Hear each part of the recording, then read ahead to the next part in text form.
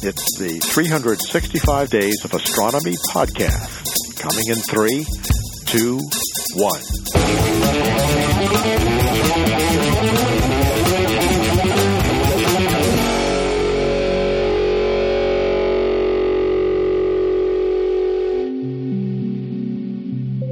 On a clear but windy night near the fall equinox, my Catalina Sky Survey teammate Greg Leonard was able to discover and verify 23 new Earth-approaching objects as they passed through our celestial neighborhood. These visiting space rocks ranged from the size of an SUV to half the size of a city block. On average, they had the diameter approximately the height of an 11-story building. Although 3 of them can come to less than 1/3 of the moon's distance from us, none of Greg's autumnal harvest space rocks pose a threat to the residents of planet Earth. The one most likely to eventually enter our atmosphere is 2019 SD1. The day after Greg spotted it, streaking through the constellation of Pisces at 15 miles per second, this 22-foot diameter space rock passed only 66,000 miles from our moon. 1 hour and 11 minutes after that, it came closest to Earth at a distance of 3/4 of the moon's distance from us as it escaped from the Earth-Moon system.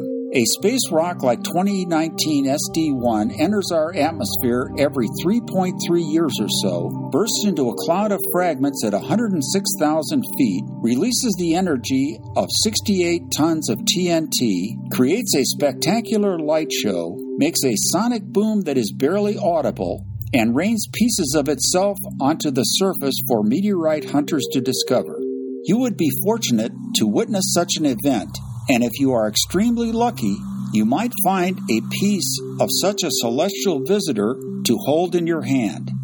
For Travelers in the Night, this is Dr. Al Grauer. Go to travelersinthenight.org, program 563 for more information.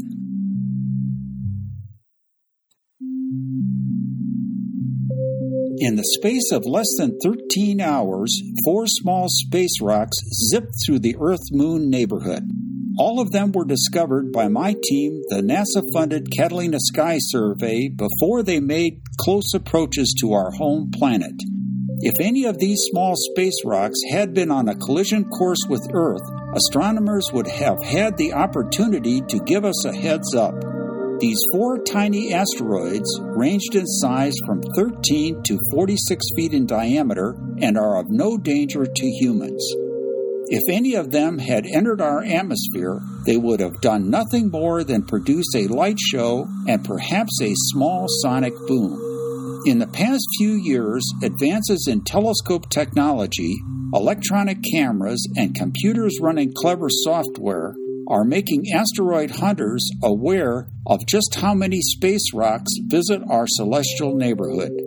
Residents of our planet were alerted to the importance of this research when a 66-foot diameter space rock exploded over Chelyabinsk, Russia. The resulting sonic boom injured 1,500 people, mainly because of flying glass and other debris, and damaged 7,200 buildings.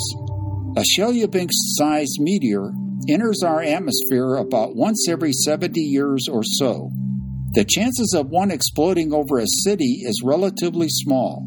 Asteroid hunters are developing the capacity to warn people in an affected area to avoid injury by staying away from doors and windows. For Travelers in the Night, this is Dr. Al Grauer. Go to travelersinthenight.org, program 564 for more information. You are listening to the 365 Days of Astronomy podcast.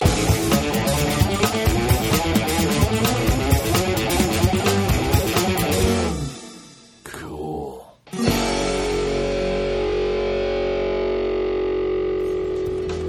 The 365 Days of Astronomy podcast is produced by the Planetary Science Institute. Audio post-production by Richard Drum.